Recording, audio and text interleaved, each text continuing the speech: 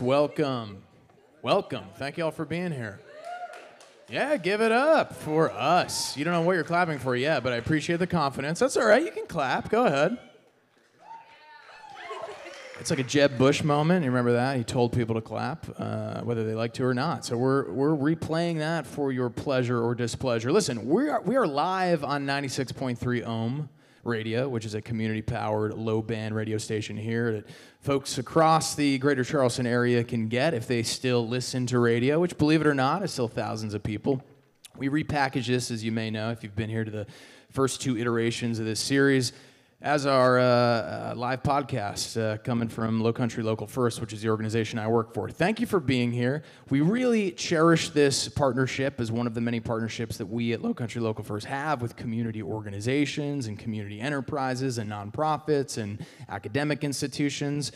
The one we have with College of Charleston's MBA program is really special, and I've loved to see it grow over the last couple of years, and Seton Brown and Aaron Halford and Aaron Fornadell have helped make that happen as well. And you all have helped make that happen by coming out to these events. I know this was maybe part of your mandatory programming for you all. I've heard that through the grapevine. Nothing like a captive audience when you're up on stage. But we're going to make it fun, right, with a couple of wines, a couple of beers, and a whole lot of jokes about business analytics. Just kidding. I don't want to overpromise, but I swear we're going to make this topic tonight as sexy and appealing and vibrant and relevant for you all as possible. So again, thank you all for being here. I am Steve Fletcher, the Director of Economic Development at Lowcountry Local First, a 16-year-old local economic development 501c3 based right here in Charleston that exists to ensure that our small businesses of all different shapes, sizes, stages, ages, industries, verticals thrive tomorrow, the tomorrow after tomorrow, the tomorrow after tomorrow's tomorrow, years from tomorrow's tomorrow. The point is we want to make sure they're here flourishing, surviving, thriving, doing really well. We're here to support them through a number of programs, networking opportunities, digital offerings, our membership base, innovative opportunities like our Good Enterprises program that helps low to moderate income nascent stage entrepreneurs flourish here in the Lowcountry to create generational wealth building. We do a bunch at Lowcountry Local First, but tonight is about bringing some really interesting, relevant knowledge from a few local business leaders directly to your ears, whether you're listening on the radio at 96.3 or you're here in the house at Queen Street Playhouse. Before we kick things off, and I want to scrape the surface of some of these fine folks' bios up here on stage, but I want to remind everybody you are in a historic theater here on the peninsula of downtown Charleston. It has been here for decades and decades and decades. It's currently run by the fantastic duo of Kyle and Brian, who you probably met, friendly faces behind the bar. They make all of this happen. They've brought this back to life. It's a real treat to be able to be here. So please give it up for Queen Street Playhouse, if you wouldn't mind.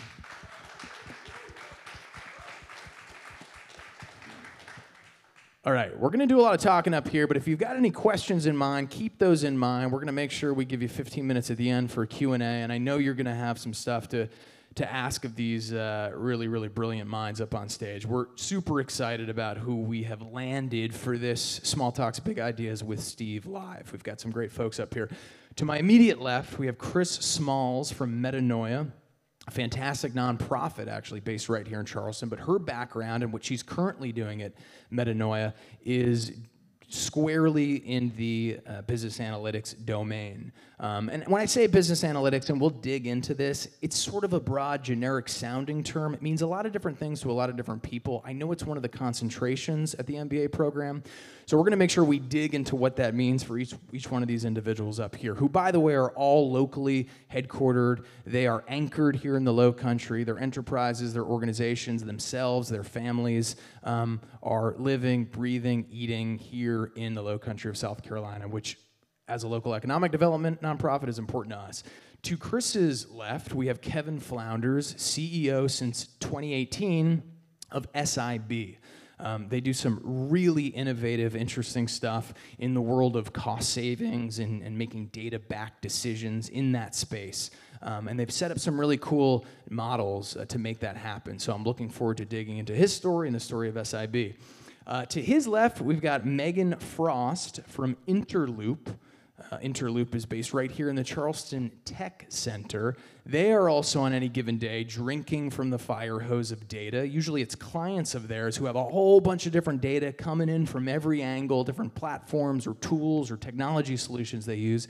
And they've got to make sense of all of those numbers and those numerical quantities, another term for numbers, I was looking for a synonym. And then they've got to make actionable solutions, right? And they've got to communicate that in effective ways to their clients. And all these folks up on stage, they work with, occasionally other businesses, enterprises, corporations that are, in the Lowcountry, but sometimes it's regional, sometimes it's across the country or global. So, your questions can be oriented however you'd like. A lot of these corporations or businesses or nonprofits up here, though they are serving community members, they're also, a lot of the time, globally oriented as well. So I want to dig into what we're talking about here, right? Business analytics, I mentioned off the top, it can mean different things to different people, right? I feel like there's probably not been a more important time to think about this topic now than right now, right? And tomorrow it will probably be even more important ad infinitum. AI is, on the tip of everybody's tongue. Some people know a little bit more about what they're talking about than others. When they bring up AI and ChatGPT, I don't know that much. So eventually, believe it or not, I am going to hand the mic over to people who know more than I. But we all know that the future is data in some way, shape, or form, right? We kind of have a lot more of it than we've ever had. I think Meaghan's website, Interloop's website, mentioned somewhere on it, in the last 3 years, humans have generated more data than they have in the entirety of human civilization leading up to that point. We have troves of numbers that can help us make decisions that are logical and reasonable and save money, right? And so help propel businesses and thereby economies and thereby countries forward. So this is an exciting topic, I swear. If you don't buy it yet, go grab another wine and then we'll talk a little more about it. Just kidding, not encouraging inebriation in order to love business analytics, but it may help. All right. We're going to jump over right now, kick it over to these folks up on stage, because I know I missed some things, and I want these folks to hear directly from you, okay? I swear this will be the most you hear from me all night. Chris, tell me a little bit more about Metanoia. Tell me about your journey there before Metanoia as well, and sort of tie that personal and professional trajectory to this nebulous term of business analytics, if you would.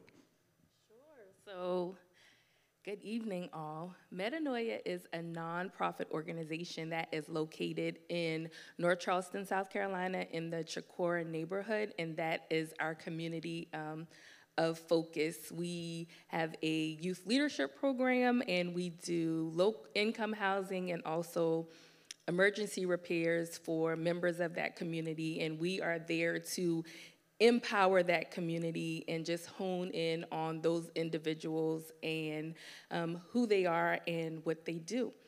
At Metanoia, I am the business analyst, and my responsibility there is to kind of gridlock our processes to make sure that we don't have any holes, that we do things consistently and regularly, so when audit seasons come around, we don't get a lot of questions about how we are operating, because we are fiscally responsible to our board of directors and to our givers. A lot of people give us a lot of money, and we have to make sure that we are using that money the correct way, and we are analyzing and using the funds correctly so that we continue to get those charitable donations and stay in business for 20 more years, because we celebrated 20 years this year. So that's a little bit about what I do and who Metanoia is. Great. So, Chris, you're doing a lot of dotting of the I's, crossing of the T's, so that come year's end, your nonprofit is not just solvent, but is sort of abiding by all of the laws that govern 501c3s. And so you're looking at a lot of data, primarily it sounds like financial data, and ensuring that everything looks above board. Would that be a fair assessment? That is a fair assessment, because if Steve gives us $5,000 and says that we have to use that $5,000. Not this Steve, by the way.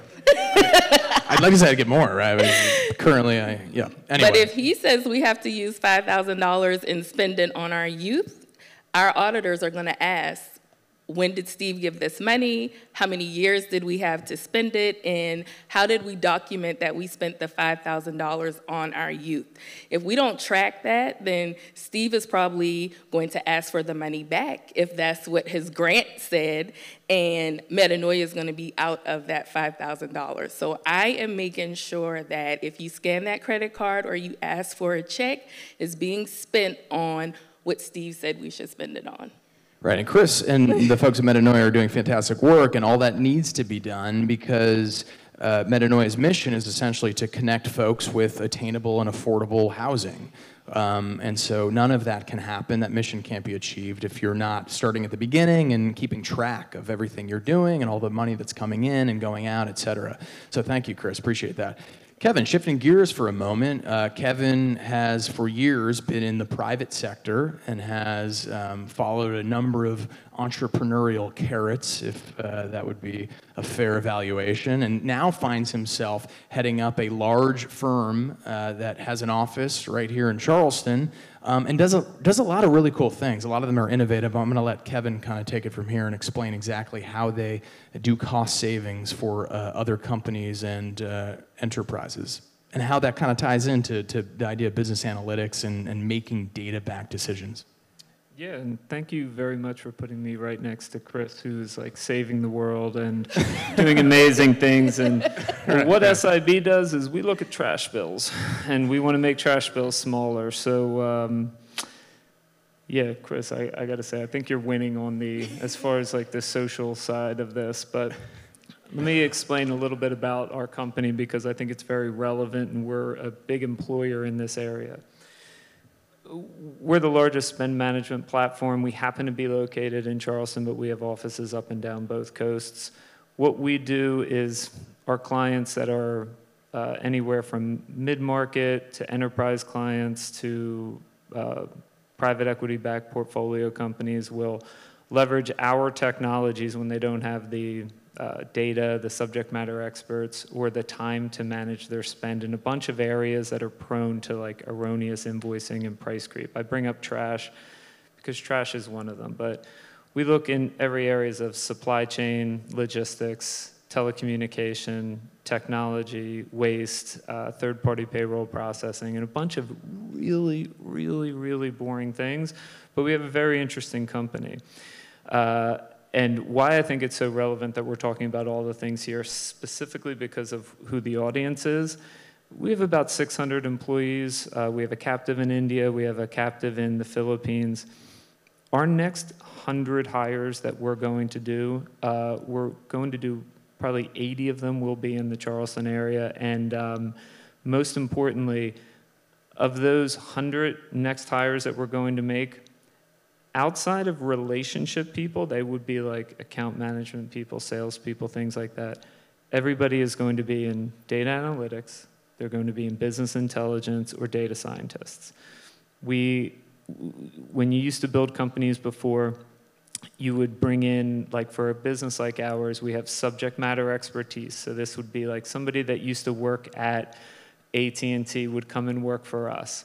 And then we would hire a relationship person. We would hire somebody that would come in to do a lot of the low-level accounting side. When you see the power that data has brought into our organization, and we use every type of AI tool, every large language model, everything that you could possibly use to make our business more efficient because we're in the efficiency business. It's vitally important if I'm your age, and I know you guys look at me and think I'm your age. I'm actually slightly older than you, but if I was your age, the number one thing I would want to know is, what is the future of hiring going to be?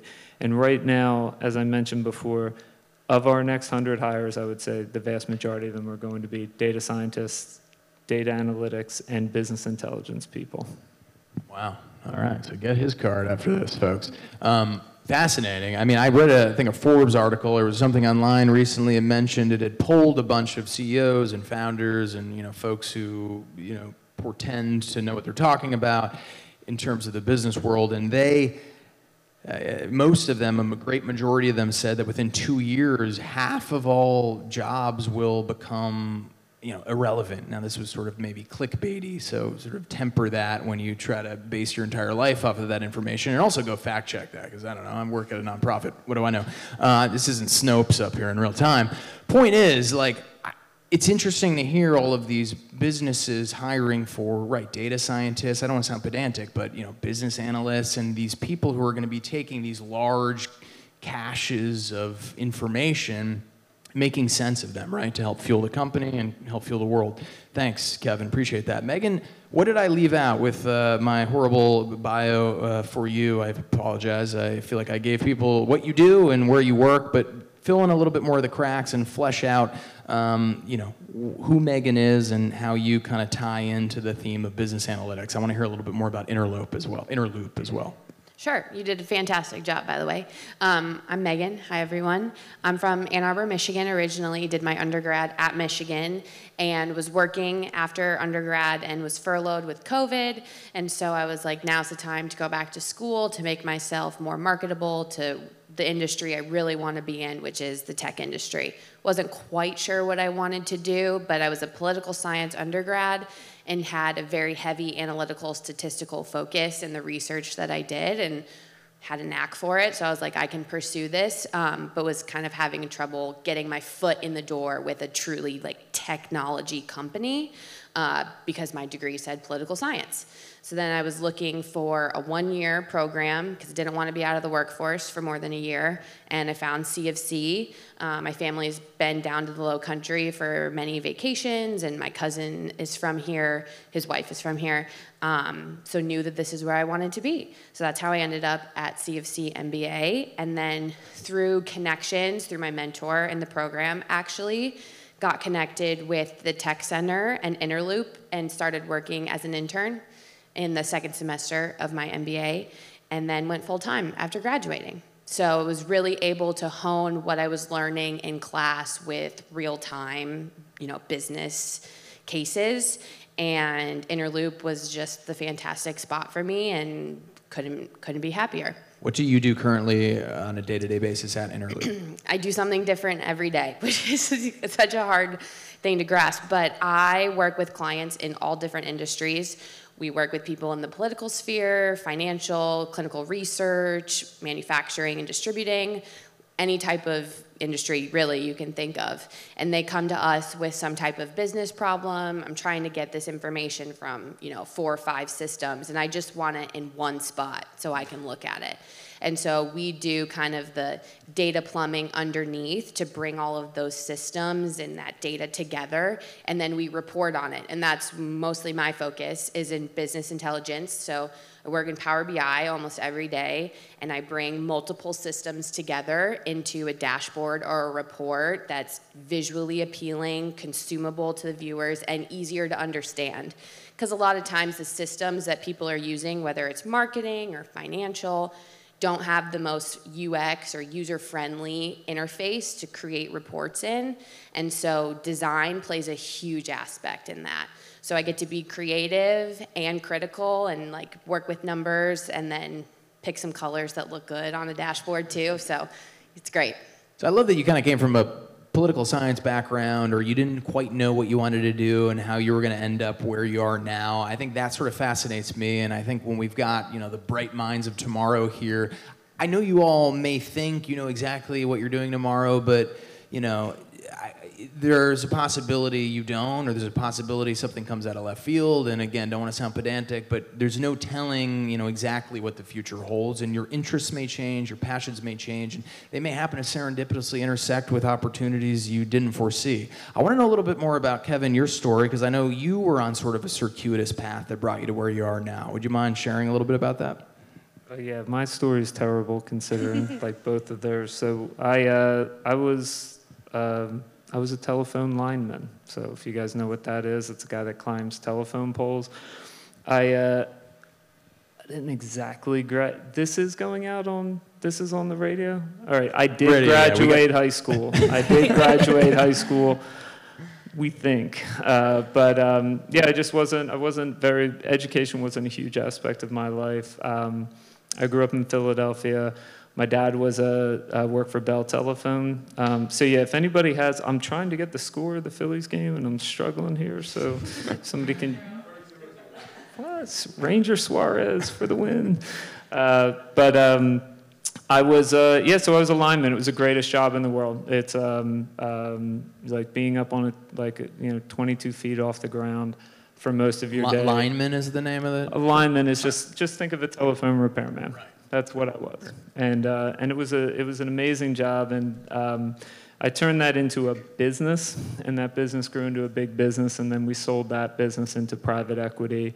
And my wife and I came down here to retire. We have 4 kids, and we love Charleston, so we came here to retire. And 3 weeks into retirement, just for all of you guys that are like grinding away and you're like, what happens at the end? My retirement lasted 3 weeks, and I was more miserable than I'd have ever been in my entire life. And I've met the founder of SIB, and so I went in and I said, I can probably help you grow this business. And he was nice enough to let me come in. I brought a private equity group to buy him out of his business, which is what he wanted. And then we've grown that business from a little $1 million company to a $500 million company in a few years. And a lot of it is because of really leveraging technology to solve very complicated problems that our clients have. So. And dial deeper into what exactly you all do to leverage that technology to solve customers' problems. Like, walk us through a multi-step process that a typical, solution might look like at your company. So a regular client for us would be, it's a company that maybe they own 100 hotels, or they own 50 senior living groups, or they own 6,000 Taco Bells. There's a lot of Taco Bells. So you're one of those companies, and you are focused. Good companies focus on 3 or 4 major things that is going to move the needle for them. So in hospitality, it's easy.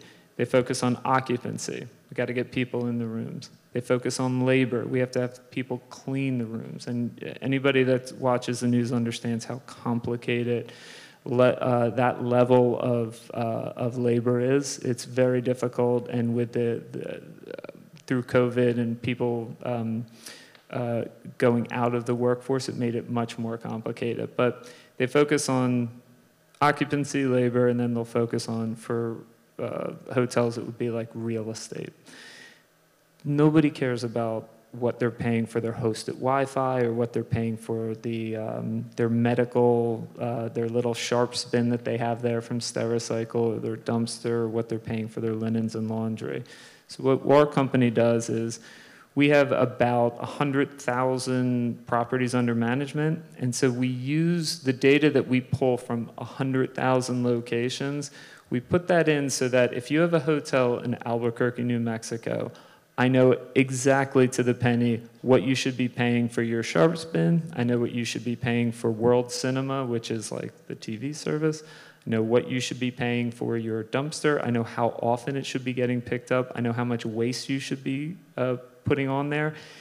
And what we try to tell our clients is, it's not just about saving money for them, it's also giving them a lot of business intelligence in. So if you have 2 like stores, and think of 2 hotels, and one of them is producing dramatically more waste than the other, there's probably something else that you need to look at. And so our clients will habitually tell us that they love the fact that we save them millions of dollars, but the data that we provide them helps them run their businesses better. And it also shows who are the good operators, because a lot of hotels and a lot of the businesses that we operate in, they have like a third-party management team. So when we come in and we say, look at your same store costs, the ones that are typically a lot higher will also have the more problems with them, because their management team isn't watching the bottom line as much as they should. Interesting. And then you pay yourselves with the money saved? Is that right? Correct. So we have to be really good at what we do, because we only charge if we're successful. So if we save somebody $1,000, we're going to keep between $350 and $500 of that for the next 3 years. That's our rack rate cost that we do on there. A lot of people our clients in particular will look at that and say, why wouldn't I do this? And the reason that they come up with why wouldn't they do it is because they want to spend time on something else. So it's our job to say, we operate in the background and you need to focus on this side of the business because nobody else at your organization is. Love that, thank you. Chris, tell me a little bit about what you do and how it may, illustrate for someone, the uninitiated perhaps, how nonprofits can actually be a little bit more business-like than sometimes people think, right? I mean, I work at a nonprofit, and it's not like there's no money coming or going. In fact, in many ways, the revenue that's generated or the funds that are solicited are being processed and counted much like a for-profit organization, maybe sometimes more closely, frankly. Tell me a little bit about, I mean, you and I spoke out in the lobby about how you actually are like super interested in audits and tracking money, and I feel like we were waxing poetic about how it can be sort of part and parcel to storytelling, and it is kind of the narrative of a business or a nonprofit when you keep track of dollars and cents and data. Talk to me a little bit more about that. So with entering the nonprofit world, I always thought and looked at nonprofits as if they were entrepreneurship in spirit. Like, I started this organization, I'm the owner of it, it's a nonprofit. But once entering this world, they do have those grassroots startups where you believe that I started it and I own it, and if the funds are coming in, I can do what I want to do.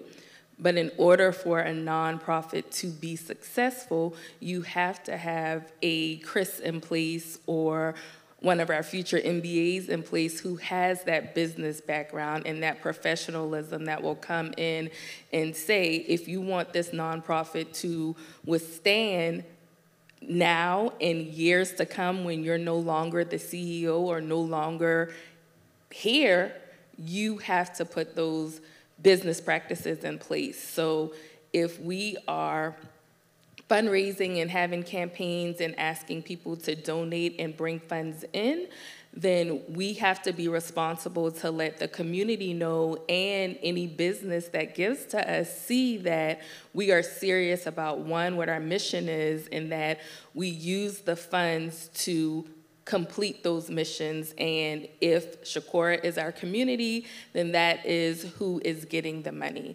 As a nonprofit, most people will look at you and try to figure out, if you're a nonprofit, then why do you have all this money? What are you doing with this money? And if you're just using the money to buy yourself good cars and you're not actually making a difference in the community, then how do you stand up as a business? So as the business analyst, I'm there to kind of bring a reality check. This is what we need to do so that in the future, we stand up in the community and they know that Metanoia is a nonprofit and they're doing good things. We follow processes and we make sure that we are fiscally responsible. And it's not an entrepreneur. Like, the board can actually fire the CEO who started the nonprofit, and if we lose the person that started it, then what happens to everyone else that still works there when we all counted on the founder who's now gone and this nonprofit is still here and it needs to continue with the mission? So more than ever before, I hear it, I read about it, I see it day to day. Folks who want to work for a business or start their own business or graft onto an existing enterprise want to make a meaningful impact in the world, right? And that means a lot of different things to a lot of different people. Certainly a way to do that in the private sector, and there's a record high number of social impact companies, and we all know about social entrepreneurship, and certainly, we're familiar with benefit corporations and looking at business with a sustainability mindset. Check out the Good Business Summit by LLF if you want to learn more about some of those high road business practices, February 22nd, Charleston Music Hall. Thank you. You too, if you're listening in your car, 96.3 Ohm FM, check out goodbusinesssummit.org. I'm just going to pop in random ads, right? But they're all going to be community-powered and community-centric, so we can do it on this community-powered radio. Anyway, back to you, Chris. Given that people are trying to move the needle in a positive direction for their communities or for their world, you know, a lot of them coming out of an MBA program, they want to start a business or you know, latch onto an existing business, and that's all well and good. That's one possible route for them, particularly if that business is doing stuff that aligns with their virtues and their values and their personal mission. But they may want to say, you know what about a nonprofit? And there's a lot of, I think, nonprofits out there that are hiring for positions which benefit from a lot of the skills that folks are learning in the MBA program. So tell me, if you would, and tell everybody here, if you would, specifically what you do on a day-to-day basis so they can start to like envision what that path might look like for them. So on a day-to-day basis, I think my main priority would be to make sure that we are within budget daily. Because our budget determines how everyone gets paid and how we pour funds back into the community. So we have different programs that are budgeted funds and have to use these funds and stay within those budgets so that we don't overextend ourselves or spend money that we do not have. So it's my responsibility to sit with directors and make sure that, let's use our youth program for something. Make sure that if we have 10 coloring books already, we're not continuously buying coloring books just because we love the kids and we want to pour into them. We have to make sure that it's within budget, and if someone does come to audit our books, they are not going to say, we continuously give you money and you're constantly buying things over and over, but we just did a tour of your facilities and I see that there are 100 coloring books sitting here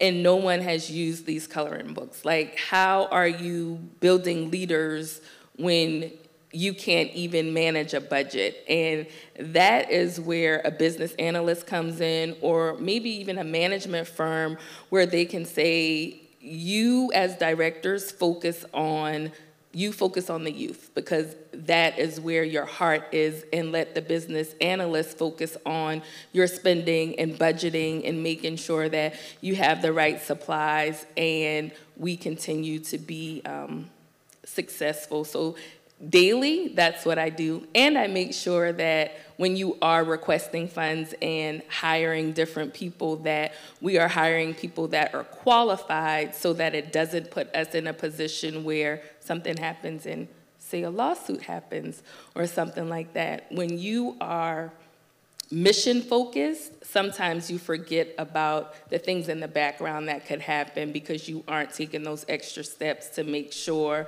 I'm following rules and following laws. So. Love that. Thank you, Chris. Who here in the house, just to like ground things, is interested in this stuff professionally, wants to maybe explore how they might be able to move into business analytics in some way, shape, or form? Just by a show of hands. I mean, you don't need to be like confirmed, I'm going to go down that path, but it's like, if this conversation gets real good, I may start applying for some jobs in this business. You're all hired. Okay, so Kevin's hiring people.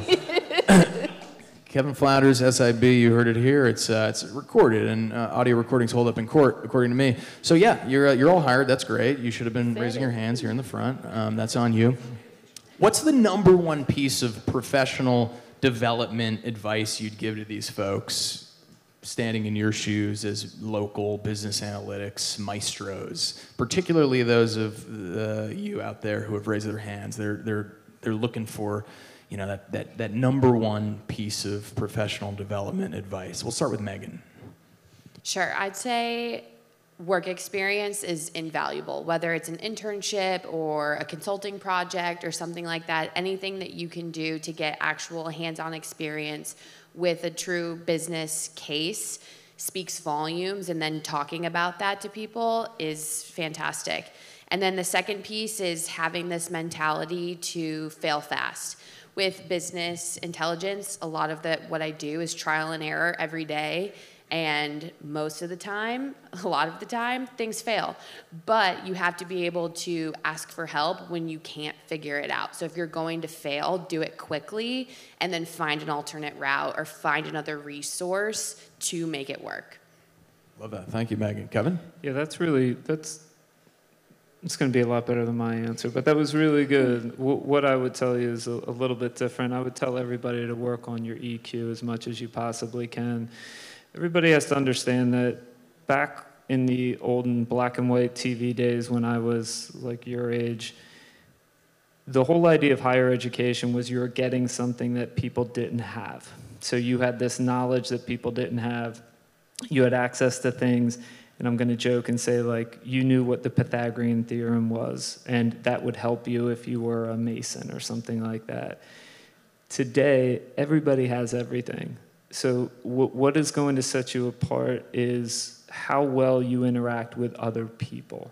And interacting with other people, let me just tell you, so you guys are all here, you're all, I would say, all of you, except for you, you're all smarter than me.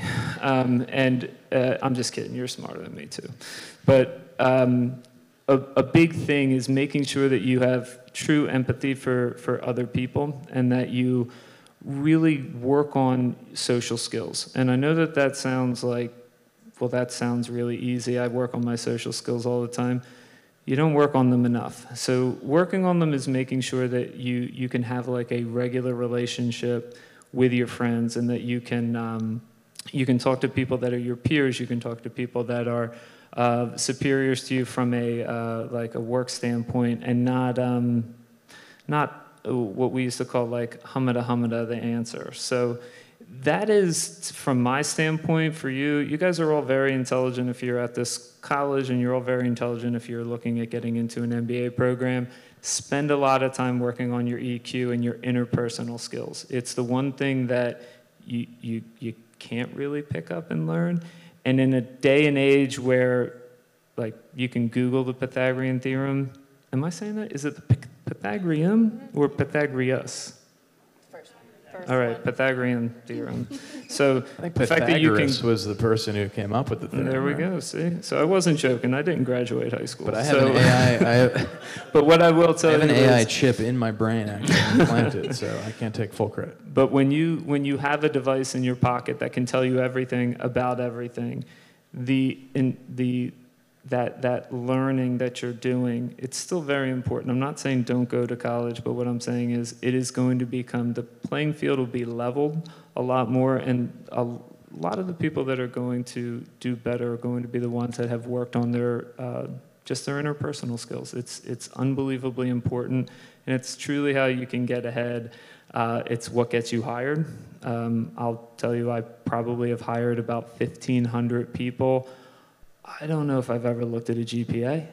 I don't know if I've ever looked at, like, it is important for some of the roles that we're filling that they have certain levels of certifications and things like that. But every single person I'm hiring, if that person comes in and I'm like, that is a person where if I saw them at the line at Chipotle, I would look the other way so they don't see me, that person doesn't get hired. And that's just like, that's about all the insights I can give you from a telephone repairman. Love that. Thank you. By the way, if you're looking for a locally owned alternative to Chipotle does great burritos, but I've got a few options for you. Headquartered right here, and you'll help that circular economy by choosing to spend your dollars there. 45 cents to the 15 cents to the dollar that would stay here if you spend it at Chipotle. That was weird. I don't know where that came from. I'm not like anti-Chipotle. We're just Lowcountry local first, right? So if you have an option that's local, choose that first. All right, off of my soapbox. Chris, number one piece of professional advice. It could be anything under the sun, business analytics related or otherwise. I'm going to steal from them and just piggyback off of what they said, because that is really important. Number one, be humble and know that you can learn from anyone. So continue to learn and don't place yourself or your value above anyone else. Everyone's role is important. And Meaghan talked about failing. Failing is the first attempt in learning. So if you never fail, then you never learn. Failure is not bad. Failure helps me grow. Failure teaches me what I need to know. That was said by Sean, who just kicked himself off Survivor last night, if you caught that episode. 2 people have quit Survivor in the first 9 days. It's unprecedented. I've seen every episode. But I do have friends in social skills, I swear. All right. Let's ground it back in the low country, because selfishly, and I know we're getting a Q&A first. I know my colleague here, Mar, is about to tell me we got to start getting to questions from the audience, but I would be remiss if I didn't ask this one last question. we're a local economic development nonprofit. We don't want to lose all you fine people out there to other cities, other metropolitan areas. We want you to stay right here, grow your own businesses, make existing businesses that are headquartered in the Lowcountry stronger, okay? So I want to know from you all what you love about doing business here in the Lowcountry, or what's like funky about it, what's unique about it. Are you raising families here? Like, try to, look through the lens of doing what you do, but look through the lens of doing it here and how that maybe, flavors what you do and what you like about it, or be honest, maybe what you don't like about it. I'm curious to know a little bit about the business analytics industry and how it's maybe a different industry here in the Lowcountry, or maybe it's not. Talk to me about what you love about Charleston, what you're not so sure about Charleston. So these business leaders of tomorrow can kind of envision what it's like to do business here in the Lowcountry of South Carolina, if that makes sense. We'll start with you, Meaghan, work our way down. Sure. I feel like I'm in a bit of a bubble because I work in the tech center, so I'm surrounded by tech companies with a lot of analysts. The Charleston Tech Center on Morrison Drive? Yeah, right by Revelry. Cool. Great for happy hour after work. And but it's great. And the Charleston tech scene is growing, and we're trying to help it grow as well. But I love living and working here in the Lowcountry. It's night and day difference to the first job that I had out of undergrad, where I was commuting 45 minutes both ways. It was a very old school, blue collar company that believed that utilization and productivity equated to butts and seats from 9 to 5, and just really bringing in kind of a more modern approach to the workforce here, and I greatly appreciate it. Awesome, love that. Thank you, Meaghan. If you have questions, by the way, please start lining up right over here. Just right over here. Feel free to walk over here, and we'll get to you in about 5 minutes, just so I'm not running around with the microphone. You can start right here and just line up along the wall, if you don't mind. All right, Kevin. Sure. So don't ask me to repeat the question, because I don't even know what I asked. Well, I'll tell you. I was floundering, if I may. Hey, listen. Imagine going through high school with that name. That's why I never made it through. So, growing up in Philadelphia and living in Philadelphia and going back to Philadelphia, one thing I'm always struck by is everybody is old. And I'm old. I'm considered like a young whippersnapper in Philadelphia because it's an older city. There's people more ingrained in the way that their thought process is. There's also people that are very ingrained in like the way that they do things. So if I had to say one thing that I like much more working down here is it's a younger population, and they have better, faster, quicker ideas. And from my standpoint, I found that like if you come to my office, you will see I went from being one of the youngest people in my old company, and I am by far the oldest person that works at SIB, I think. So there is an energy to bringing people in, and when you walk, all you have to do is walk down the streets of Charleston to see that there's a big populace of young people, and that is an incredibly valuable asset to have. And unfortunately, what's happening here within this region is, you guys all see it, it's unbelievably expensive to live here. So what we try to do is make sure that we provide a living wage to everybody that works at our office, because I am one of those old-fashioned, terrible, stodgy people that I do want to have people in the office. I think the osmosis that you get when you're trying to build a culture is so much better when you have people that are all in an office. We have a chef. We make sure that we provide food for all of our people, because we feel like that's an incredibly important part of showing up to work is knowing that you're going to be taken care of, not just financially, but we want to make sure that we're taking care of other aspects of your life as well. Love that. Thank you.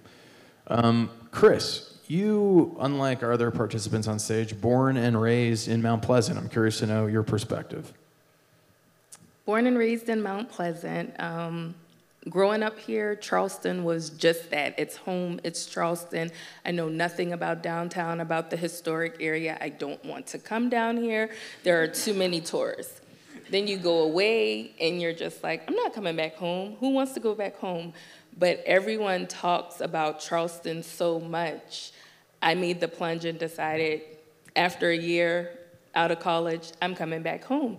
And I came back home and I made it my quest to learn Charleston, to be a tourist in my own town and see how valuable this place is. And now working for this nonprofit, I get to do something I love that hones in on my skills, but I also get to impact the community and make Charleston a better place, because people think about Charleston and the only thing they really think about is downtown, but the Lowcountry is evolved in so many ways, and we have Mount Pleasant, Daniel Allen, North Charleston, Goose Creek, Somerville, that are all unique in their own ways, and everywhere doesn't get the credit that it should get. So being able to work for a company that, one, focuses on the community, and two, looks to me to make sure that they're doing everything right, that's a win-win.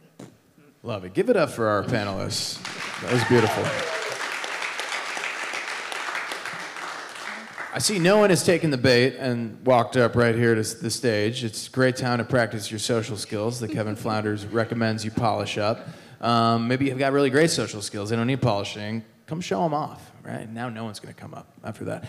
Please come up here. It's a great opportunity to ask these folks questions one-on-one. We're going to have to actually leave right at 7, so you're not going to get as much mingling time after this as you did beforehand. Come on up, ask some questions, stand right up here. I'll give you the microphone. While we're getting people up here, and I swear radio listeners, they are just jumping. We got one. Up here. Keep in mind, this is 96.3 Ohm FM. Thank you all for being here and listening. This is a product, a project, a program of Lowcountry Local First. Again, a local economic development nonprofit. We do it in partnership with MBA program at College of Charleston, as well as Queen Street Playhouse. And there's a bunch of other community partners who have made this possible, and all of our other work at Lowcountry Local First possible. It's all about, at the end of the day, helping out local independent businesses, small mom and pop shops, big corporations. As long as they're headquartered here, they're raising families here, they're creating jobs here, and by here I mean the 8 counties of the Lowcountry. We want to get to know them. We want to parlay their stories into something everybody can get behind, because we believe that powers a circular economy and a robust, inclusive, vibrant community, okay? So go out and support some local businesses on your way home. We're going to hand it over to our first of many questions. The rest of you can just come up here and get behind this fine gentleman. And I'm going to hand over the mic. Please just introduce yourself and go ahead and ask your question. Cool, thanks. Yeah, my name's Sawyer Umstead. My question is for Kevin. Just based on the current macroeconomic environment, can you maybe talk a little bit about how companies were so focused on grow revenues, and now they're more focused maybe on capital efficiency and cutting costs, and how that's impacted SIB? Well, we never want to hope for a really bad economy, but when you have uncertainty in the economic forecast the way that we do, we have this incredibly slow-moving iceberg of eventually we're going to be in a recession, eventually we're going to be in a recession. Really smart CEOs already called this. They said that the recession isn't going to come here as quick because the American consumer is amazing. They're amazing. You're all amazing. Congratulations. Give yourself a round of applause, because we really do consume, and we have incredible purchasing power. A lot of your parents, and I don't know any of them, but a lot of your parents probably have, they grew up in a time where it was a lot easier than what you're growing up in. And I'm one of them. When I was in high school, none of us worried about getting jobs. You worried about getting a really good job. I think today, knowing that you're going to be competing, not you guys here, but people of your generation are competing with people my age to get jobs at really at entry-level places.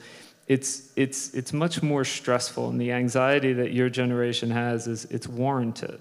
But when we see that big economic iceberg coming towards us, it really does have a rubber band effect on, I'll look at just private equity. The past decade of private equity was, if buying 10 car washes is good, we should buy 700 of them. And it wasn't an idea about, can we make them more efficient? It's no, just buy 700 more of them.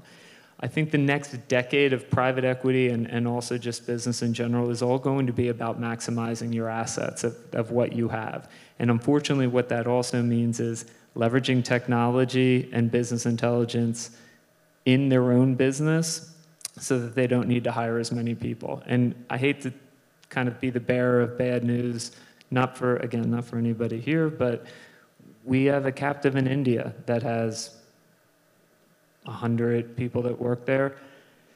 As soon as we kind of figure out the last pieces of how AI is going to work, that is probably going to be cut in half. And as we continue to like become more and more efficient, we don't have to do, we're not going to be doing layoffs or anything like that, but we could grow our business by 300% and hire 10% more people. And I don't think we're the only company. I don't think we're the smartest people in the world. I think people are leveraging all of the things that you should be studying so that you become an asset that remains. Great. Thank you, Kevin. Next question from the audience. Hi, my name is Gina. Like Sawyer, I'm a part of the MBA cohort currently at CFC. First of all, thanks for all these insights into your all's jobs. We really appreciate that. It was interesting to me what you said, Kevin, because everything we hear right now is that our prospects for jobs are really good because the current situation is that there's more employees than employers. So it's kind of great to hear you acknowledge that our start isn't easy just because of that situation. Do you have any tips, any advice for us how we can kind of strengthen our position when we apply to a job? And as you said, our direct competitors are people with different experiences, or more experience, and who are at a different point in life and at a different age. I think a big part of it is make sure that never work for somebody that you don't think truly cares about you. And you can find that out during the interview process, the way that they interview you, the way that they talk to you during that interview process, and more importantly, how they treat you in like interview 2, interview 3, things like that. You never want to work for somebody that doesn't have empathy towards the process that you're going through.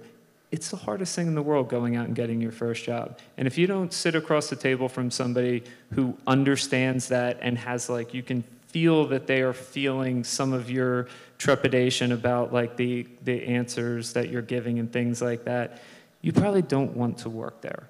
And be selective about that first job, because that first job it tends to be a place that you work a lot longer than you ever anticipate. A lot of people say, I'm going to cut my teeth here and then I'm going to go on.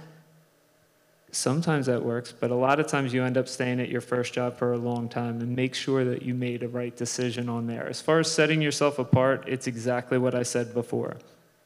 I think a lot of people that are going to be hiring solely based off of your interpersonal skills, because it is very hard to differentiate yourself from somebody that has a 3.8 and somebody that has a 3.4. Do you guys still do? Is it still like that, or is it? Okay, good. All right. So nobody cares. Nobody cares. And it's like vitally important that maybe if you're going to get a job at Microsoft, and just to get the interview, you need to have that piece. But if you're going to stay in the Lowcountry and you're going to work at a company that's headquartered here, you're probably going to work for somebody that has more my ideals of, is this person going to fit in culturally with our organization, and do we want to be around that person? That's how we make the vast majority of our hiring, and I think a lot of people are in the same boat. Again, if you're going to be a developer for Google, they don't care about any of that stuff, because there is no culture. The culture is you're just going to provide a service for them, and you're not part of like the organization. But in most places where I think you're going to end up working, that interpersonal side is going to be incredibly valuable.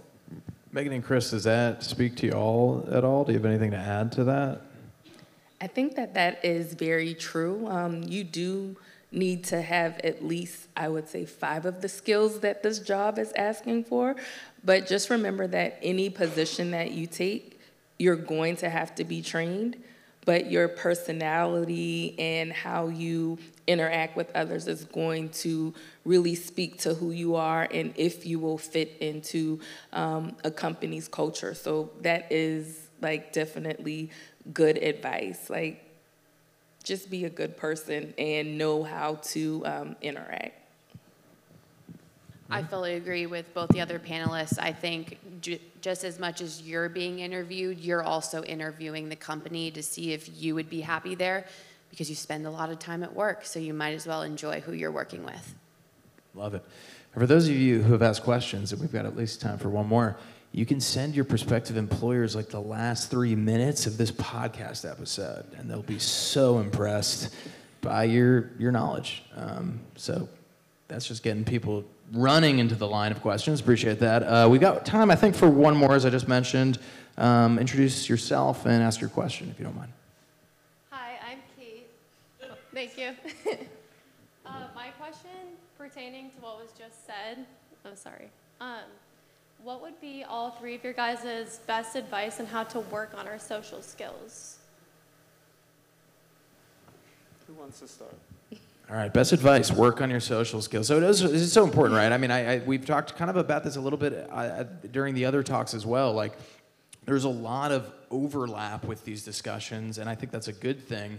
The themes, the topics are important, the trajectories are a little bit different, but we sort of all need the same sort of foundational understanding of how to best tell our own story and to convince the prospective employer why that story would benefit and might align with the organization. So yeah, how do people actually do this, right? It's like, obviously, maybe don't look at your phones for 10 hours a day. We gotta fight a lot of societal pressures probably out there. So we're not gonna figure it all out right now, but maybe give the top, in the last 2 minutes we have, the top 1 or 2 tips you might have for helping folks brush up on those soft skills that are gonna help them differentiate themselves from some of their competition as they look for jobs.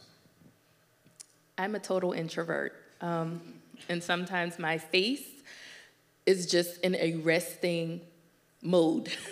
That's radio friendly. I appreciate that. It's in a resting mode, and I found that some people thought that I was not approachable. So the first part of that is taking accountability for who you are and finding that one person in the room that you open up a conversation and you want to ask those hard questions, like, when you saw me, did I look approachable? And they're probably going to lie to you, but it starts a conversation and it gets things going. So I would just say do everything afraid and do things that make you uncomfortable, because once you become uncomfortable, then you get into a rhythm and a habit of, now I can just walk up to people and start having a conversation, and it doesn't have to be you telling your life story, but talk about the weather or compliment them on a shirt or just ask them, how was the traffic getting here? Just anything so that it strikes a conversation and it teaches you how to start conversations and just be social. Like, interacting with people, if you are an introvert, is hard. So that's just it. Just own who you are and be truthful with yourself, and then start your journey. Beautiful. Thank you, Chris. Kevin? So, was it Kate? Kate, what I would tell you is it's one of the hardest things to do as far as starting, but it's actually incredibly easy. You have to care. So when you ask somebody about themselves, you have to care about the answer, and then you have to ask follow-up questions about it. And it seems like it's like, well, sure, I think I do that. If you really look, a lot of people don't. They're like, hey, how was your weekend? My weekend was great.